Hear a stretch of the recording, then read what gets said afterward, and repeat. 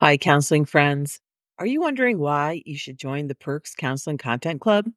Well, first, it's your one stop shop for all counseling resources. Imagine having everything from interactive tools and templates to complete Tier 1, 2, and 3 curriculum kits at your fingertips. Plus, it offers a fantastic community support system and professional development opportunities tailored just for school counselors. So, if you're ready to revolutionize your counseling game, join the club today. Trust me, it's a game changer. To join, just go to www.perkscontentclub.com. You're listening to the Counselor Chat Podcast, a show for school counselors looking for easy to implement strategies, how to tips, collaboration, and a little spark of joy. I'm Carol Miller, your host. I'm a full-time school counselor and the face behind Counseling Essentials. I'm all about creating simplified systems, data-driven practices, and using creative approaches to engage students. If you're looking for a little inspiration to help you make a big impact on student growth and success, you're in the right place because we're better together. Ready to chat? Let's dive in. Hi, everyone, and welcome back to another episode of Counselor Chat. I am so excited this week. I have Katie Rowe, who's a middle school counselor for grades 6 through 8 in a suburb of St. Louis, Missouri. And she is going to hang out with us today and talk with everybody about how data tells a story. So, Katie, do you want to hop in, say hi to everyone, and maybe introduce yourself a little bit? Yes, thank you, Carol. I am in the St. Louis area. I've been a school counselor for 13 years. 10 of those are in the suburban area that I'm in now in St. Louis. 3 of them were in a more rural area, kind of outside of the St. Louis area. And I'm very passionate about how data can tell a story because in my tenure here so far at the suburban school, I have had only one, let me back up. In the 10 years that I've been in my current building, my co-counselors have all been part-time, and I've had a lot of turnover, I should say, in this position with my co-counselors. And I've always been trying to advocate to get a full-time co-counselor here. My district has always been really focused on enrollment numbers and caseload. And, we have about 500 students in the building. So there's often the argument that the other middle schools in the district, their caseload would be way off balance. And so because of enrollment size, we have to have a part-time counselor in addition to my full-time position. And I've always been trying for what feels like endlessly for the past 10 years, trying to prove that regardless of numbers, that each individual soul inside of this building needs the support of a full-time school counselor. And it's been kind of a tough journey with our higher administration. There's been a lot of support for the counseling role, but not quite an understanding of the counseling role. And then, of course, within the building, too, I have a great relationship with teachers, but I'm not sure that they quite understand the scope of what I'm trained and what we're capable to do. They just know that students have a lot of behavior issues and emotional and social concerns are on the rise, and mental health is on the rise. Their intent is to just kind of bring them over to the counseling office to calm down and de-escalate so that they can come back and learn. But that's not always easy to do when there's, a part-time co-counselor to share the load. So data has been something for advocacy and also just for daily student success and improving data or student performance. So I'm excited to talk about anything related to data today. Okay, that is awesome. I think with the data, sometimes we have to, before we even start to advocate, we really have to educate people. And, right now for myself, I'm on a mission.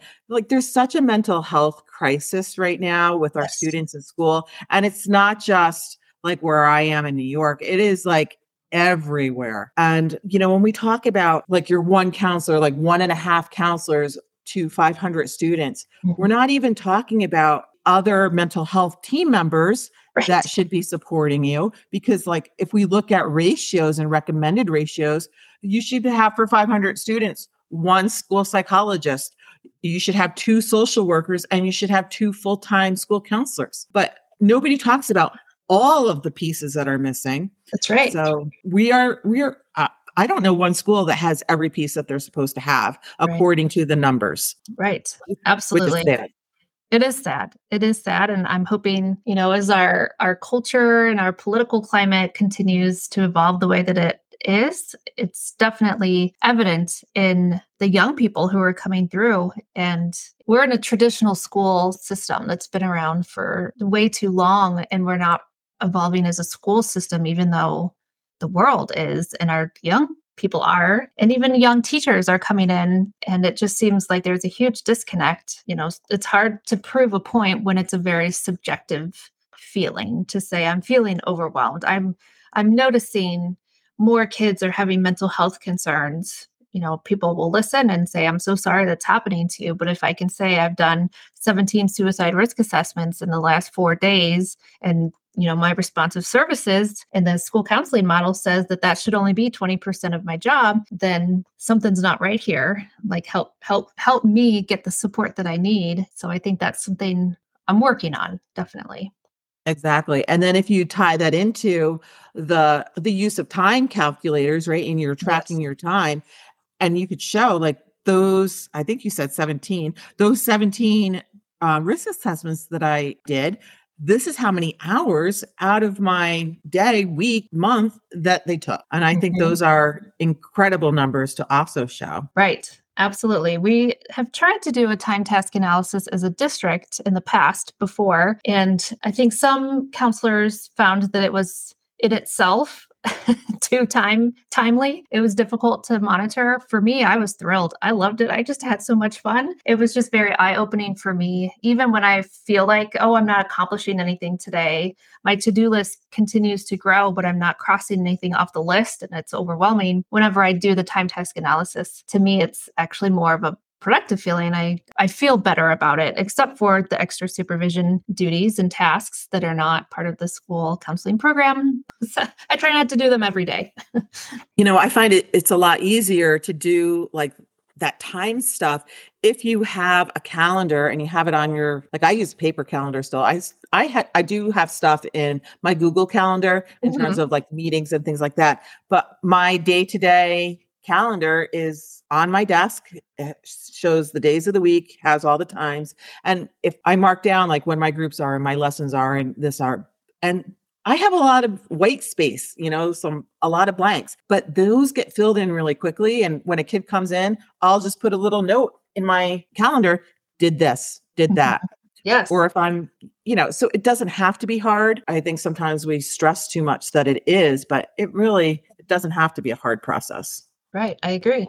So tell us some more ways that you're using this data that you're collecting. Sure. Well, a lot of it is for advocating for the program, advocating for my specific building's needs. But even during, day-to-day production, my specific school has a really strong MTSS, multi-tiered system of support program that we sort of built from the ground up. We did not have anything existing over the last few years. I know PBIS was a trending, movement in the education world, and our staff, we followed the motions, I should say, but it was never, ever done with fidelity. And so now we're sort of taking a shift and we're still focusing on the data. That's one thing that we really did appreciate about PBIS.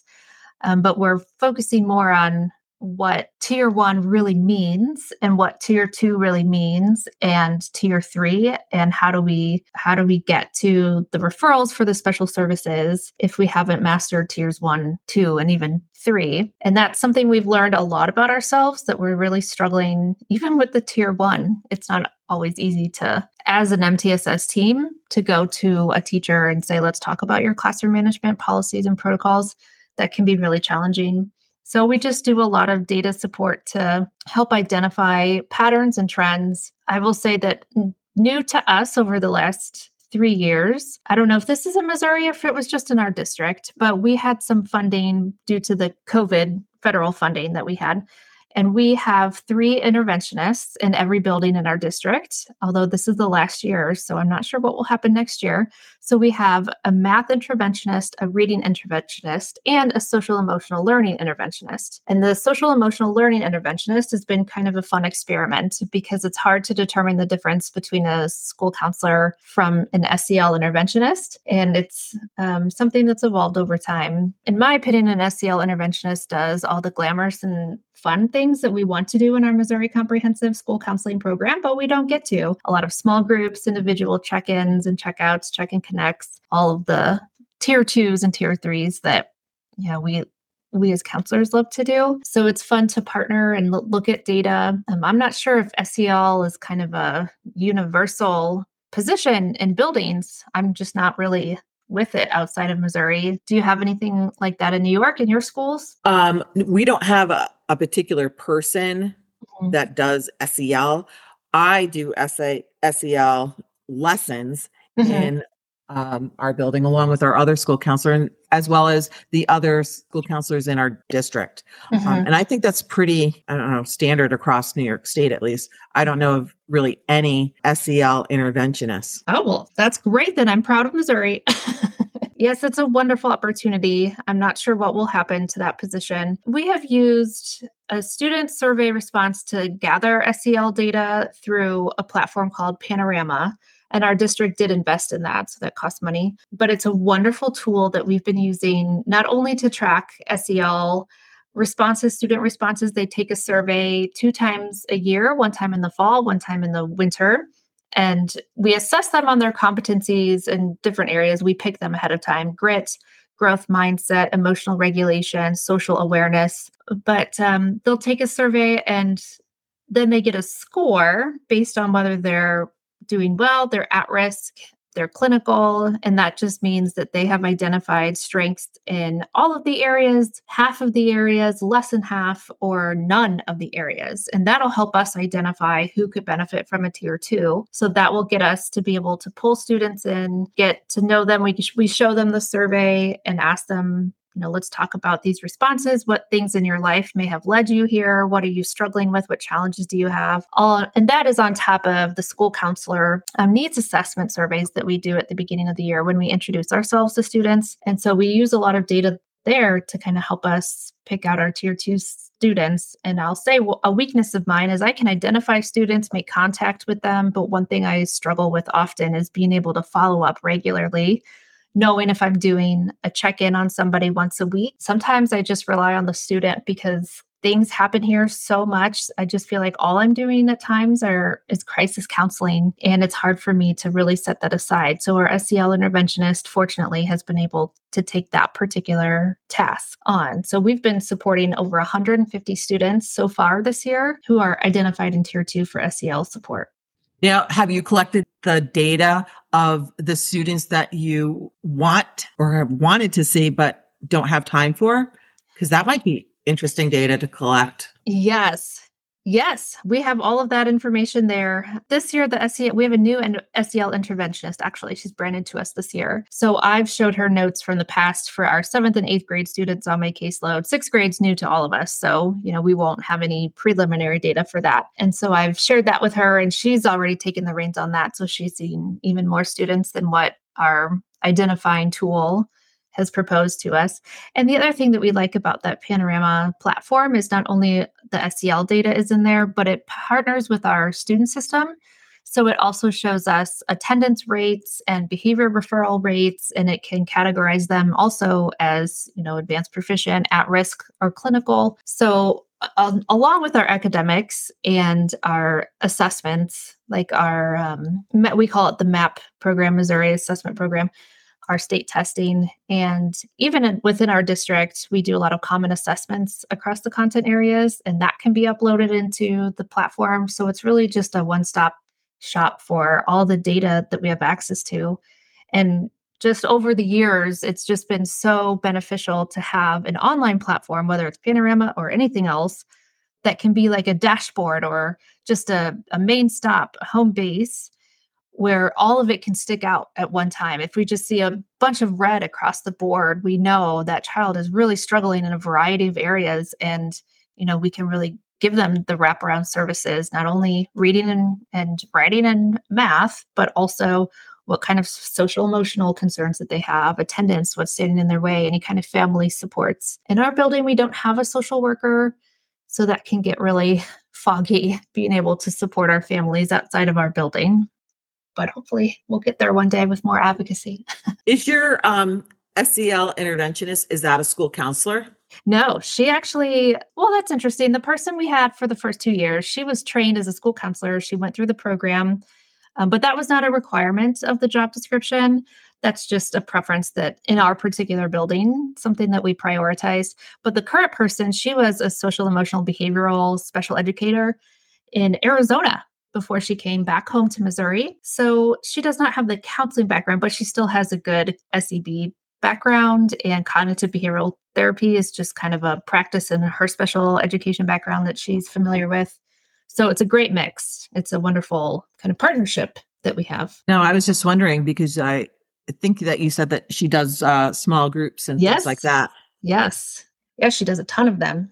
I don't know. I might be fighting that in my district. I don't think I'd want a person without a counseling degree to offer or run a small group. Yes, that is definitely something that's on our mind whenever we were hiring for the SEL interventionist. So the person we had the first 2 years, she did have that counseling background. In other buildings in our district, they are teachers or social workers. So that one I feel more comfortable with. But when I learned that the SEL interventionists are teachers, of course, they're capable of focusing on SEL competencies. But you're right. I 100% agree with you. That background and that training and the small group counseling and counseling in general, I think is so important. And that was a priority for us. But our current SEL interventionist, even though she doesn't have the counseling training, she does have that experience and background because she only worked with small groups and social skills groups, in her practice, in her education. So that I guess would be helpful. Yes. Especially if she has like knowledge of the CBT Yes. and things like that. So, such great ways to really be able to have a system that you can pull all this data from and say, wow, here's where our students are lacking. Here's where the areas that we need to focus in on to maybe close some gaps and to get them where we want them to be. And now we know where our focus is to really create the groups and the programs that we need to close those gaps. Yeah, so that's awesome. Absolutely. I will say something just popped into my head as we're talking about this, but we also have something in my office called a Zen zone. That's something that was really important to me because I was noticing in my early years here that students would come down and they wouldn't necessarily want to talk. They just needed to get out of their classroom or get out of an environment or just step away for a minute. And it would just be this kind of awkward, like, well, if you're not here to talk, then what are we doing? Okay, have a good day.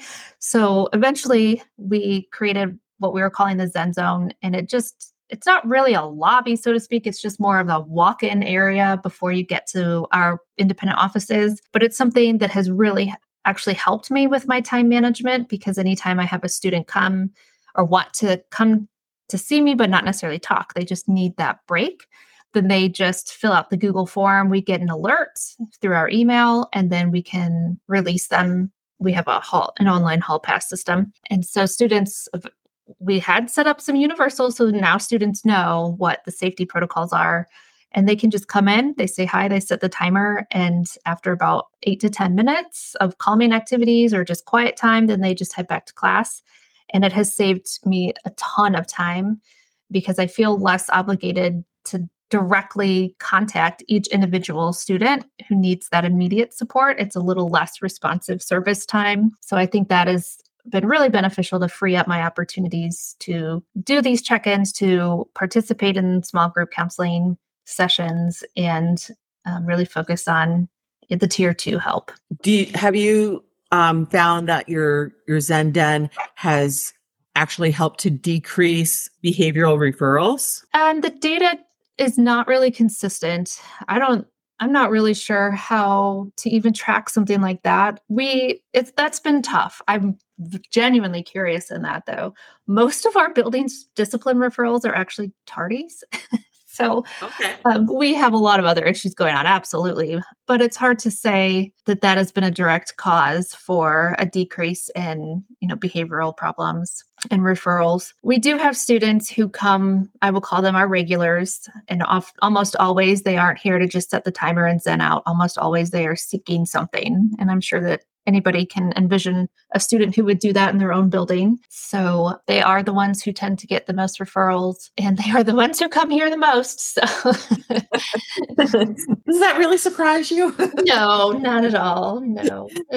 Okay. So, in your wisdom that you have, if you were to share some of your knowledge with a newer counselor or someone who maybe hasn't been using any data before, and they said, oh, I want to start doing something, but I'm just not sure what to do, what would you tell them? I would say to start with what you know, and what you know is your instinct is when you talk to kids, is when you build relationships with them. I use a Google form. We use the Google Suite. That's just standard in our district. So Mhm. I use it as much as possible. And every single time that a student leaves my office, I fill out, for my sake only, for my memory aid notes, I will fill out I guess I'll document my chat with them, and it'll say whether it was self-referred, student referred, teacher referred, parent referred, or whether I initiated it for a check-in.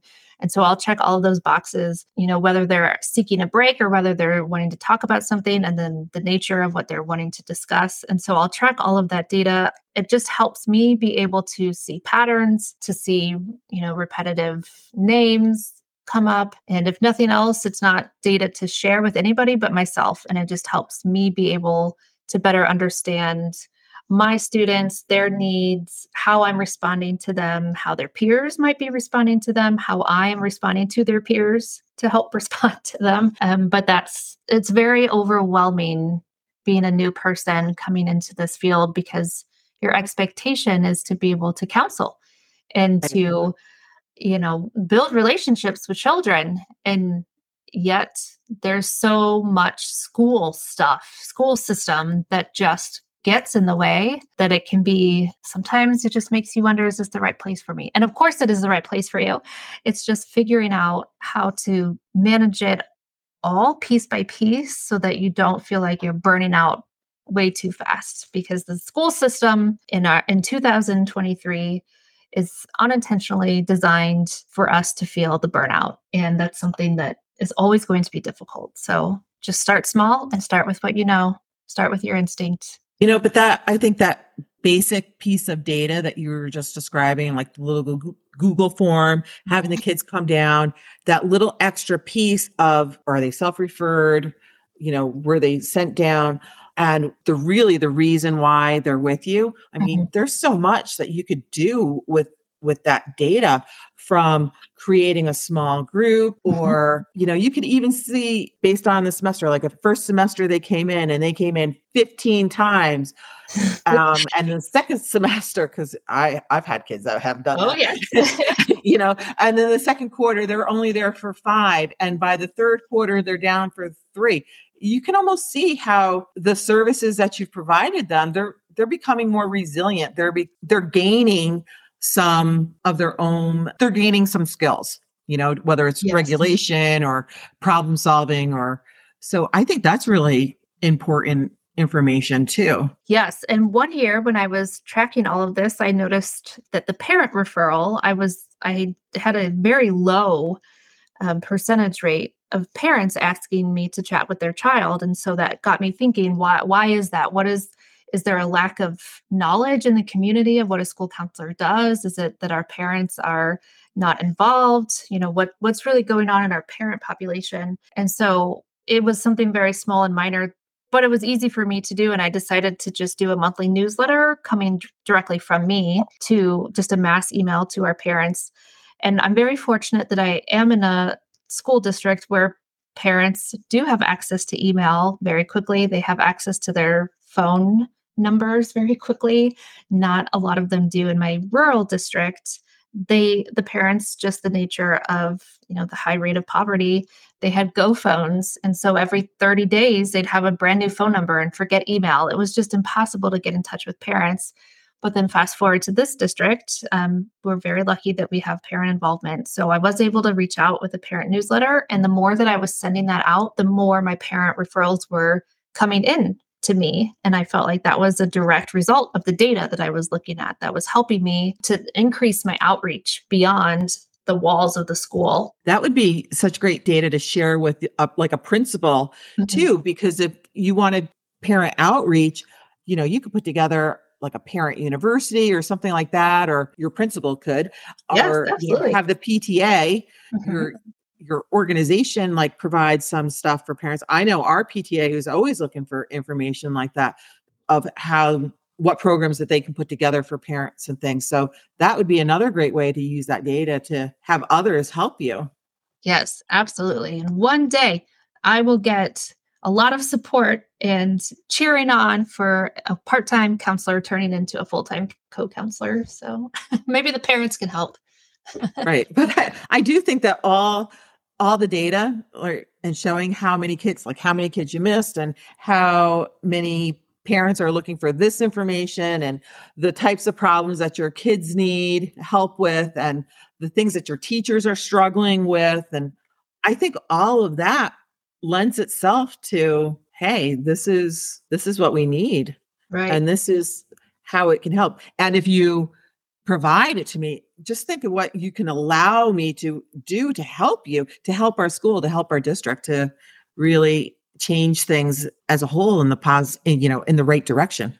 Right. Absolutely. So this has been really interesting. Is there anything else that you want to share about data or? Well, right now I'm working on a side project. It's not really going to be super groundbreaking, but it's just something I'm trying out. It's in the district that we're at, our counselors are paid on the same pay scale as the teachers. But in the state of Missouri, which I believe is pretty universal across America, the average master's degree for school counseling takes about 55 credit hours. However, for teachers to have their initial teaching certificate in Missouri, they're only required to have a bachelor's degree. And if they want to bump themselves up the pay scale, they can seek out a master's degree, typically funded by our district and in part, but that is an average of 30 credit hours. And so we're getting paid the same rate as somebody with a 30 credit hour master's degree. On top of, we don't get a plan period, we don't get duty-free lunch, we have more assigned supervision duties than our average teacher colleague. We have a lot. I'm not sure if a lot of districts do this or a lot of states have this, but we have a local education agent representative that's required to attend every single IEP meeting. And the LEA representative at the IEP meeting, their intention or their role is to be the ultimate decision makers, whether it's for district resources that the student could be provided, or if a team can't come to a consensus, then the LEA will be the person that just makes the final decision. And that is such a huge responsibility, especially from a counselor perspective. If we don't have special education law or education law in general, we don't have that training and knowledge and background. There's a lot of responsibilities placed on school counselors that reflect administration roles or principal roles, yet we're getting compensated as our equal colleagues in the teacher realm. And so it's a very difficult disconnect. So I have done some data collecting just within the district of all the counselors we have. And hopefully the data will tell a story that we can either get paid more or have, is that going to be better for the district to hire administrative interns who can be the 504 case managers, the master schedulers, the LEA representatives at IEP meetings, the people who can do the review of existing data for a request for an IEP test. All of these things do not have to be the school counselor. It just tends to fall onto our plate just because, as one administrator once told me, well, who else would do it? Which is a good question, but that's not my problem to answer. So that's why they get paid the big bucks. Right. If you want to pay me, I'll do it all for you. That's fine. Right. So so I'm currently taking data in hopes of being able to advocate in front of our new superintendent this year and perhaps one day in front of the school board. So we'll see how that goes. I'll keep you updated. I'm really All excited right. about it. Maybe some of the data that you can collect is from other school districts of how they handle their pay scales in Yes. terms of counselors. I have been a part of districts myself where there was stipends for school counselors. Mhm. In New York, we're on a pay scale, but ours goes by the credits that you have in your master's. Mhm. It's a step system. So on one side and then down the scale is your years of service. And so it's like, the multiplication tables, where Yeah. those 2 points come together, that's your answer. And so, something like, it sounds like you guys in Missouri need something like that. Right. We do have something similar to that, but instead of credit hours, it's just by the degree itself. So it's your bachelor's degree, and years experience. So it sounds like it's very similar, just rather than the credit hours, it's by degree, which now that you mention it, that could even be beneficial for us because we do have more school counselors, have more credits than principals. In Missouri, principals, to get their initial principal certificate, their master's degree is approximately 30 to 33 credit hours. So, but they're not on the teacher pay scale. I should say that they have Yeah, their they have own their own. elevated scale. So, So, I know, like, around here, some districts might move like every 15 credits, some move every 3, some move every 6, there's like some magical combination of all of mhm, those. But, if you have more credits, you are going to earn more money, which over the right. long span can be quite substantial. Yes. So, I'm all for it. yeah. So you need to collect that data, my friend. Yes, I do. I'm on it. So, and now just a little sidebar here, and for Mhm, people listening, you can go and look up salaries. At least in New York, we have a thing called See Through New York, like SCE, like I see you, mhm. See Through New York, and it has really all the government salaries and contracts and things like that. So you could go in and say, "Hey, for this district, I want to pull out their teacher contract or their whatever contract, and I want to take a look at it so I can see the different pay scales and Wow. see what they offer in terms of benefits and all that stuff." So, it's out there. So you could do some Good. like little behind the scenes type stuff too with like comparing the districts.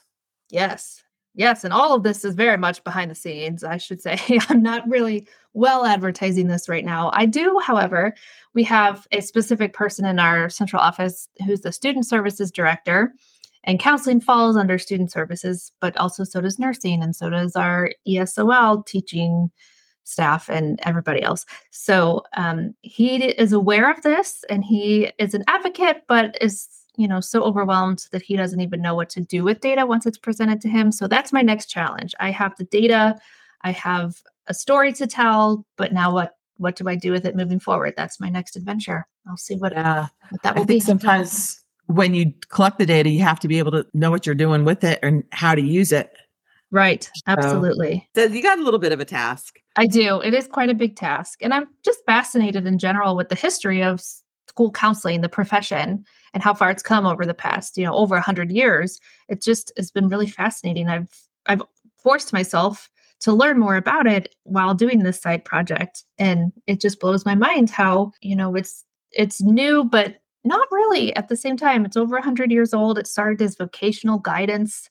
And then in the 1930s, it evolved into pupil services. Human and pupil services is something that I read. And all this I found on the ASCA website. They have some really interesting documents about the history of the school counseling role. And then in 1952, that's when ASCA was established and created, which seems kind of like ahead of its time for the 50s. It's a lot that I've been learning. And truthfully, if you really do take a deep dive into the history of the school counseling profession, the value of child mental health and pupil mental health is something that has always been sought out and evolving over time. And so to me, being relatively young, in 2023, it just makes me wonder, why are we still stuck here? Why are we here when in, 1900s, the 20s, 30s, 50s, 70s, 80s, all of these evolutionary events have been happening in the school counseling world. But here we are. I just feel like we're kind of stuck. So I hope. Yes, I agree with you. It's just like, I know in New York State, we had an official title change from guidance counselor to Yes, school counselor in the fascinating. 70s. It was like 1972. And you would think in how many Yes, years is that? Like 50 right. years time that it would stick. I know that PE teachers in New York, they were originally called gym teachers, but Ah, I can remember during my career as a school counselor, when I worked at the high school, our PE teacher came in one day and said, "Nope, we are no longer gym teachers. We are PE teachers. This is the reason why we want to use the updated language." And poof, it like stuck. And so, like, yes, nobody here in New York would dare say gym teacher anymore. It's like PE. But right. yet we can't get everyone on the same wavelength to say school counselor. There's still a lot of guidance counselors. Yes, there is. And sometimes I try to stay away from pop culture and television because I just have this anxiety over anytime a school counselor is portrayed fictionally on a TV show, they're always called a guidance counselor. And that just drives me nuts. And they're always just so bland and, you know, just portrayed as somebody who's dumb or somebody who doesn't care. And it just drives me nuts. But that's a tangent that I went on. I agree, though. There's a huge difference between what was seen as a guidance counselor, which was just very vocationally focused and career workforce focused, to now a school counselor is whole body, whole human focused. And I just think we're kind of stuck in a time. We just need to get back on board. Yes, because we do offer guidance. I will say that we do offer guidance, We but it do. is not it's not what we're trained for. We are trained to really be counselors and to deal with all the other stuff that Right. goes along with it. So we are mental health providers. That's right. So my friends Yes. listening to this, if you're still using guidance counselor, please, please, please, please, please check out the history of all the reasons why. I have probably 8 gazillion blog posts on it, as well as rants in the Facebook groups as to why using the term school counselor is so important, but it really is. It really is. Well, Katie, this has been really great. I've had a lot of fun talking with you, Same. and I love just hearing how different people do different things. And I think this will be helpful for some of our counselors that are listening that are saying, I want to do this. I want to use the data. I just don't know 100% what data to use or what to collect or How to get anything at started. all about it. Mhm. Yeah, it's just start somewhere. Start Yes, somewhere. that's right. And I would be happy to help anybody. They want to reach out to me. I do love helping people, as anybody in this profession does. So don't hesitate to reach out to me. I'd love to help you. Is there any contact information that you want to give people to Sure. get in touch with you? I'm not really a great social media guru. I use it more for my personal use. I have an adorable niece. And so if you find me on social media, that's pretty much all you'll learn about me is my beautiful nieces and nephews. But I am on Instagram. I am in the Facebook group. I have an email address. I'd be happy to send that to you, Carol, to put on the podcast to put that in there. Okay.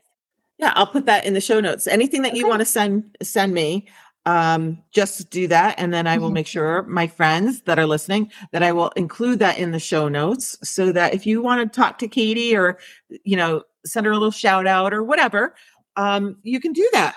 Yes, please. Thank you. So, Katie, once again, thank you so much for spending this time with us and sharing all the things that you do, sharing a little bit about your program and some of the little things that you're trying to really work on.